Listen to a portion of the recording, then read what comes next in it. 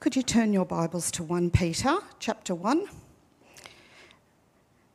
I'm starting at verse 1. 1 Peter chapter 1.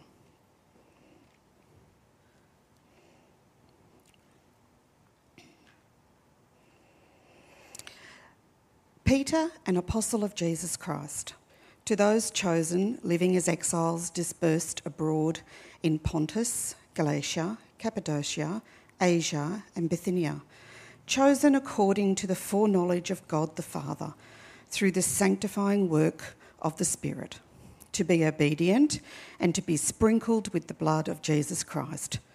May grace and peace be multiplied to you.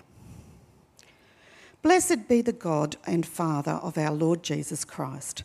Because of his great mercy, he has given us new birth into a living hope through the resurrection of Jesus Christ from the dead, and into an inheritance that is imperishable, undefiled, and unfading, kept in heaven for you. You are being guarded by God's power through faith for a salvation that is ready to be revealed in the last time. You rejoice in this, even though now, for a short time, if necessary, you suffer grief in various trials, so that the proven character of your faith, more valuable than gold, which, though perishable, is refined by fire, may result in praise, glory, and honour at the revelation of Jesus Christ. Though you have not seen him, you love him. Though not seeing him now, you believe in him. And you rejoice with inexpressible and glorious joy, because you are receiving the goal of your faith, the salvation of your souls. Amen.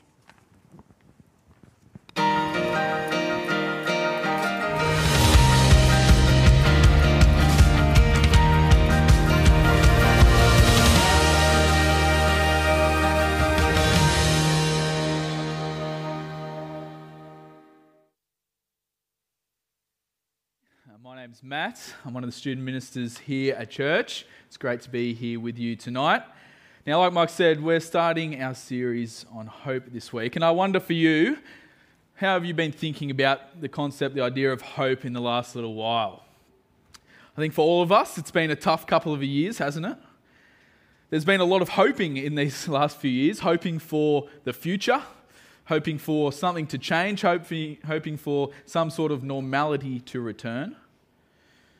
And yet, even after all this hoping, as we look around at the world today, it still seems pretty bleak, doesn't it? Not just with COVID, but with war, with natural disaster, with suffering and hardship. Maybe for you at the moment, you're struggling to find hope in anything at all. Maybe it feels like nothing will get better anytime soon. Perhaps for lots of us, we still cling to some sort of hope for a future to where it will be like it was a few years ago. Where you hope that the war will end, that the pandemic will go away, where people who have lost everything will have their lives restored. But this idea of hope, well, it doesn't really instill any confidence in us, does it? Not in the way the world uses the word. We regularly use this word, we throw it around all the time, but it doesn't instill confidence in us because so many of these things that we hope for just don't come true. We hope for lots of things, not just to do with the major events in the world, but personal things in our lives as well. We hope for happiness, don't we? And yet we often find it hard to find that one thing that really makes us happy. We hope for money, possessions and wealth, and yet we never seem to have enough. We hope for purpose, and yet can't find that feeling of fulfillment. We hope for peace and comfort, and we struggle to get even close to achieving those things. You see, the hope of this world so quickly fails us as we face life's disappointments, as we have relational breakdowns and family issues, we have ill health and financial struggle. We become jaded and cynical. We stop trusting others and we lose the hope of thinking anything good can come around the corner. We just get over it, don't we? And our hope dies a slow death. This is because our hope in this world, it's based on wishful thinking. It's based on crossing fingers and touching wood. When those things that we hope for don't happen, it fails us. And in those moments, the world, it tells us to try harder, believe in yourself, despite the evidence that suggests nothing is going to change. It's a crushing hope. And it's no wonder our society is losing hope quicker than ever. But friends, I want to suggest, and hopefully you see tonight, that this idea of hope is not a biblical hope. Rather, a biblical hope is one that is alive. It is a hope that is anchored both in the past, in the death and resurrection of Jesus, and it is anchored in the future, in the inheritance that is promised to us. It is a hope that endures suffering rather than letting us down time and time again. How would I pray, and then we'll jump in to see what the Bible has to say. Heavenly Father, we thank you for your word. Thank you that we can sit under it and learn from it tonight. Lord, please grow us. Please change us. Please help us to love you and know you more. Help us to live for you in all that we do. In your name, amen. So we're having a look at the book of 1 Peter. And Peter, he's writing this letter. He's speaking to a group of exiles, to Christians, God's people scattered across Asia Minor. And look at what he says about the hope for them. Verse 3, "Blessed be the God and Father of our Lord Jesus Christ. Because of his great mercy, he has given us new birth into a living hope through the resurrection of Jesus Christ from the dead." Peter describes this hope firstly as a living hope. He starts by blessing God, by praising him. Peter's joyful, he's excited, he's optimistic about this hope, isn't he? Actually, more than that, he's not just optimistic, he's confident, he's assured about this hope. It's a very different vibe than the worldly hope we just spoke about earlier, isn't it? And why does he speak like this? How can he be so assured and confident in his hope? How does he know that it's not just wishful thinking? Well, you see, it's because Peter knows Jesus. Peter has great confidence in this hope because he has seen Jesus. He knows that he is alive. He has seen him risen from the grave. You see, this hope is alive and living because it is through the resurrection of Jesus Christ from the dead. We have a living hope because we have a living Lord. You see, if Jesus had not risen from the grave, if his bones are still buried, well, then our hopes are buried with him as well. But our hope is alive and real because Jesus is alive now. He is alive beyond doubt. Eyewitness accounts like that of Peter show that Jesus is living, and therefore our hope is a living hope. But not only has Jesus been risen, but he has given us new life as well. You see, he's given us new birth. This language of new birth, it's a hopeful expression, a fresh start no matter what your past. It is being born again, given a new birth, a new spirit, a spirit that enables us to believe, a spirit that has taken us from being dead to being alive. And we read that this new birth is given to us because of his great mercy. It is a gift, his merciful gift, that makes us alive. This merciful gift is shown to us on the cross when Jesus died for us, the perfect sin-bearing death of Jesus, paying for our rebellion of God. God's wrath being poured out on Jesus instead of on us. The penalty of death dealt with. And Jesus, he confirms that he's dealt with death by rising from the dead.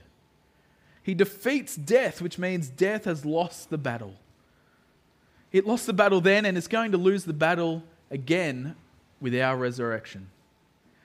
Friends, we have a living hope because we have a living Lord who has made us alive. You see, if it wasn't based on God's mercy, then we would never know if we had done enough. But because it is a gift given to us in Jesus, because it is based on his work on the cross, this means we can have assurance, confidence in the hope that we have. But not only is our hope a living hope, assured because of God's mercy, but it's also anchored in the inheritance that is promised to us. As I spoke of earlier, the hope that the world offers fails, doesn't it? Because what we hope for doesn't happen. There's no certainty in the future of what we hope in. But here we see Peter speak of an inheritance that is waiting for us. This inheritance, it's our salvation. Peter, he pictures this salvation with the Old Testament language in mind. Because in the Old Testament, every Israelite was given their portion of land amongst the 12 tribes of Israel. It was their land to live under God's rule in God's place. And for us, this inheritance is the promise of life eternal. It's our portion of the heavenly promised land. It captures everything from our resurrected body living in a new creation to the joy and privilege of being able to see God face to face, living in right relationship with Him. But Peter, interestingly, he describes the inheritance by what it is not. So what does he say? He says this inheritance is imperishable. It cannot be destroyed. He said it is undefiled, which means it won't be corrupted from the outside. It won't decay from the inside. And he says it's a salvation that is unfading. It doesn't rust away like the things of this world. It doesn't spoil like off milk. It's secure. It's a vault, guarded, protected. No one can steal it. No one can damage or defile it. This gift of salvation, it's the most precious gift you will ever receive. And it is in the safest hands of all. You see, God will never drop the ball. He will not let us down. Have a look at verse 5. You are being guarded by God's power through faith for a salvation that is ready to be revealed in the last time. I think we trust this, don't we? We trust in God that He has the power to protect, to guard us. But I think the problem is that, yes, we trust Jesus and what He promises, but we don't trust ourselves to keep trusting, especially when suffering comes. We don't trust our capacity to endure through suffering. And that is the right response if it is based on our efforts alone. But we see here that our faith is guarded by the power of God. No one knew this better than Peter. Peter, the guy who denies Jesus before he dies 3 times. I don't know him, he says. And on that very night, before Peter denies him, Jesus, knowing that Peter was going to do this, he says to him in Luke chapter 22, verse 31, he says, Simon, Simon, that's Peter, Satan has asked to sift all of you as wheat, but I have prayed for you, Simon, that your faith may not fail. And when you have turned back, strengthen your brothers. Here is Jesus praying for his disciples, praying for those who he knows are about to compromise their faith. When they face the pressure of persecution, they are going to give in. And yet Jesus says, I have prayed to God my Father that you will not fail, that He will bring you back and allow you to persevere to the end, even to the point of being able to strengthen his brothers. Friends, here is a faith that is proven, that is tested and enduring, made possible because God has got our back even when it comes to our faith that needs to be preserved and protected. And that is why we can rejoice even in the midst of suffering. Have a look at verse 6. You rejoice in this, even though now for a short time, if necessary, you suffer grief in various trials. See, the Bible does not shy away from the reality of this world. It does not try and paint a picture of heaven here on earth.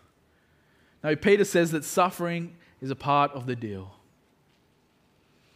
And yet he says there is joy, great joy, an inexpressible joy, a glorious joy.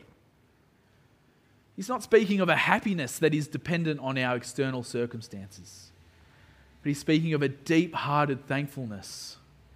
Joy deep down in the core of our soul, a joy that can be found even in the midst of depression and anxiety, through life's ups and downs.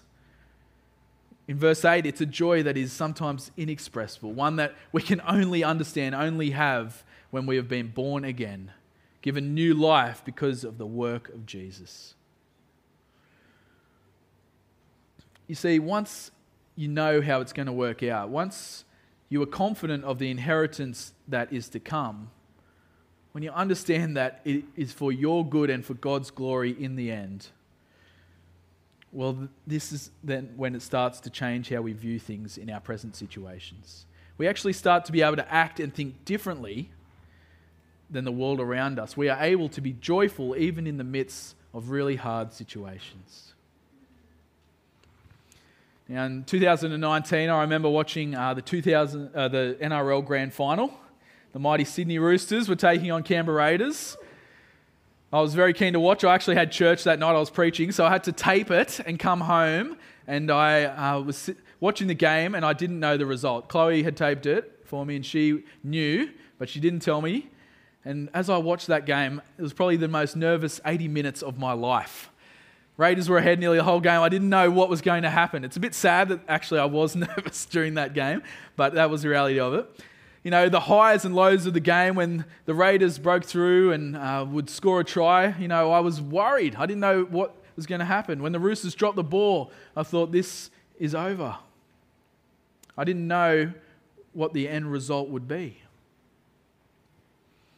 How much easier would have it been for me to be able to watch that game if I already knew the result? If I knew that the Roosters would hold up the trophy, would hold up the premiership glory like they did. If I'd known that result, then as I watched the other team burst through and score tries, I wouldn't have cared. If I knew the result when the Roosters made errors, I would have been fine because I knew that that was going to be the end result, the glory, the premiership trophy lifted. I knew it would all work out in the end. You see, as Christians, we can live like this, knowing the end result, having our eyes fixed on the inheritance that is promised to those who believe. Friends, we know our salvation. We know it is secure because we know our faith is guarded by a good, faithful, and merciful God. But not only can we rejoice amidst this suffering, we actually see in this passage that the suffering that we face is needed to refine our faith, to show our faith as genuine. Have a look at verse 7. It says, "You suffer grief in various trials, so that the proven character of your faith, more valuable than gold, which though perishable is refined by fire, may result in praise, glory, and honor at the revelation of Jesus Christ." I'm not sure if you're familiar with the parable of the soils, but when the gospel goes out, people receive it in different ways. And one soil receives the gospel, but when persecution and suffering comes, the faith of that person is exposed as lacking faith. It fails, it doesn't last. But there is good soil that endures through hardship, through suffering. It perseveres and produces fruit. You see, perseverance through trials confirms the fact that we're chosen by God. It confirms that our faith is real. Peter here, he compares our faith with gold. And why does he make this comparison? Well, gold is a precious metal, just as our faith is precious. They're both long-lasting and able to be refined. You see, gold, when it's put through the fire, it's not destroyed by the fire. Rather, the fire rids the gold of its imperfections. It actually makes it a more pure substance. It makes it something better, something worth more than it was before. And just like the fire doesn't destroy the gold, our faith is not destroyed by our suffering. Rather, suffering exposes our faith for what it is. It refines it, it strengthens it, it grows it. Our faith actually needs this refinement process to grow. Man, it's tough, isn't it? That refinement process, when you're in the fire, it doesn't feel like a good thing. It doesn't feel like it is for our growth in that moment. It feels overwhelming and hard. But we can be confident that ultimately this suffering is for our growth. It helps our faith strengthen. And we want our faith to be strengthened, don't we? Our faith here is described as precious. But I wonder how often we actually treat it in a precious way. I think more often we neglect our faith. We don't feed it. We don't feed ourselves with the Word of God. We don't remind ourselves of the assured hope that we have in Christ. Our faith is starved and it's weakened. And when it's tested, it struggles to endure. Instead of being assured of our inheritance, we let our doubts build. Instead of being prepared for the trials and temptations, we wait for them to come and then don't know how to cope when things go bad. We need to keep on strengthening our faith, reminding ourselves of the truths of the gospel. So what have we seen, recapping today? We've seen that the hope of this world is hopeless, isn't it? It never delivers. It is wishful thinking. It is a hope with no guarantee. But in contrast, we've seen that a biblical hope is one that is a hope we can have full confidence in, full assurance.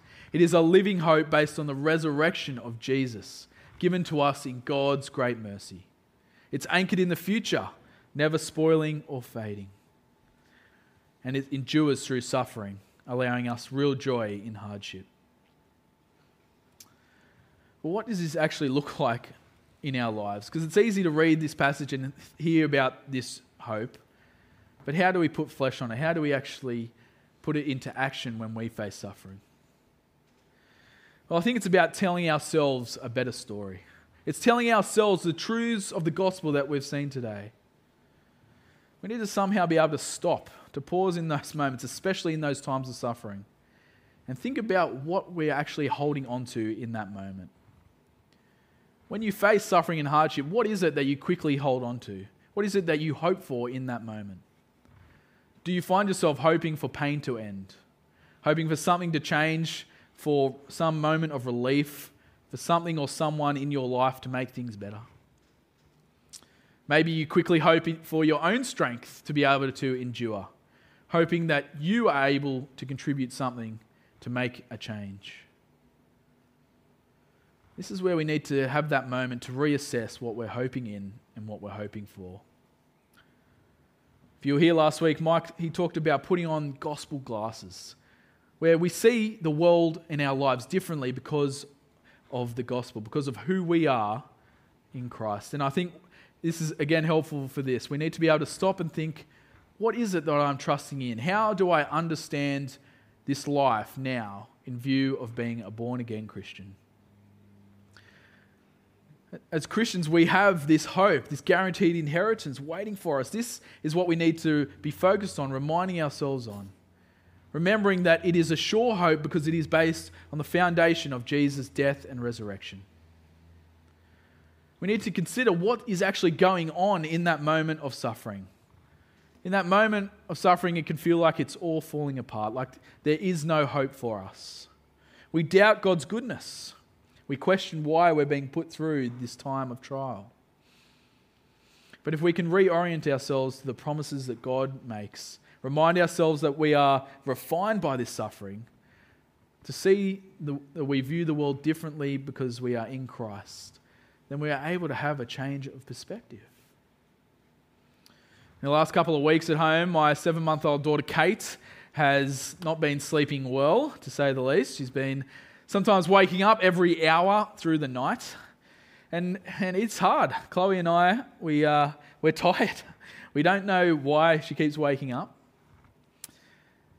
Actually, it's really hard. It makes us angry at times, at each other and at God. Nothing we do seems to fix what we're going through. There's times where I've questioned why God hasn't answered our prayers to make Kate sleep longer. We've felt like there's no end in sight. The hope for 8 hours sleep, the hope for even 4 hours of unbroken sleep is fading away. And yet one night last week when I was awake and praying, wondering what was going on, I had a moment of clarity where I thought, what if God is using this time of struggle in my life to help refine me, to actually help strengthen my faith, to stop me thinking that I can fix what's going on, to stop me trusting in my own strength to get me through, to reveal to me my own sin of anger and discontentment, to help grow my trust in God's sovereign plan for my life. At that time, I tried to remind myself of God's goodness to me, knowing that He is the one that strengthens and guards me, knowing that He cares for me even as I go through this trial. This shift of thinking, it doesn't stop the hardship, it doesn't take away the suffering, but man, it certainly helps me to persevere. It helps drive me to prayer. It helps me be able to rejoice in who God is and what He has done, even in the hardness. Maybe for you, you've just been through a time of suffering. Maybe you're going through something really hard right now. Maybe suffering is just around the corner for you. I want us to be able to reflect on those times of suffering, reflect in those times of suffering about what it is we turn to in these moments. What are we seeking to hold on to get us through? How are we understanding our life in light of who we are in Christ? We need to be anchored in the living hope that we have in Jesus, don't we? We need to be anchored in the future inheritance waiting for us in heaven. We need to be reminded, even in this suffering, our joy is real because we're being refined. Our faith has been proven genuine, and our hope is assured. How about I pray? Thank God for the work He does in us. Heavenly Father, we thank You that You are a good, merciful, loving God. Thank You that You've shown us Your love as You sent Jesus to die in our place. Lord, thank You that through Jesus' death, sin has been defeated. The punishment that we deserve is no longer on us.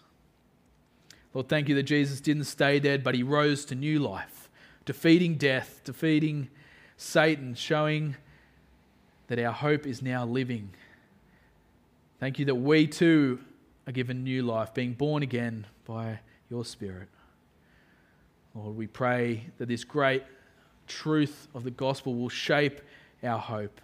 Lord, thank You that we can hope in, our hope can be anchored in the secure, assured inheritance waiting for us in heaven. Lord, please let this hope shape our lives. Help us to view the world differently because of who we are in Christ. Help us to endure suffering, knowing that You are good and knowing that You use that suffering to refine us and grow us. And Lord, we ask that You will grow us to look more like Christ. We pray this in Jesus' name. Amen.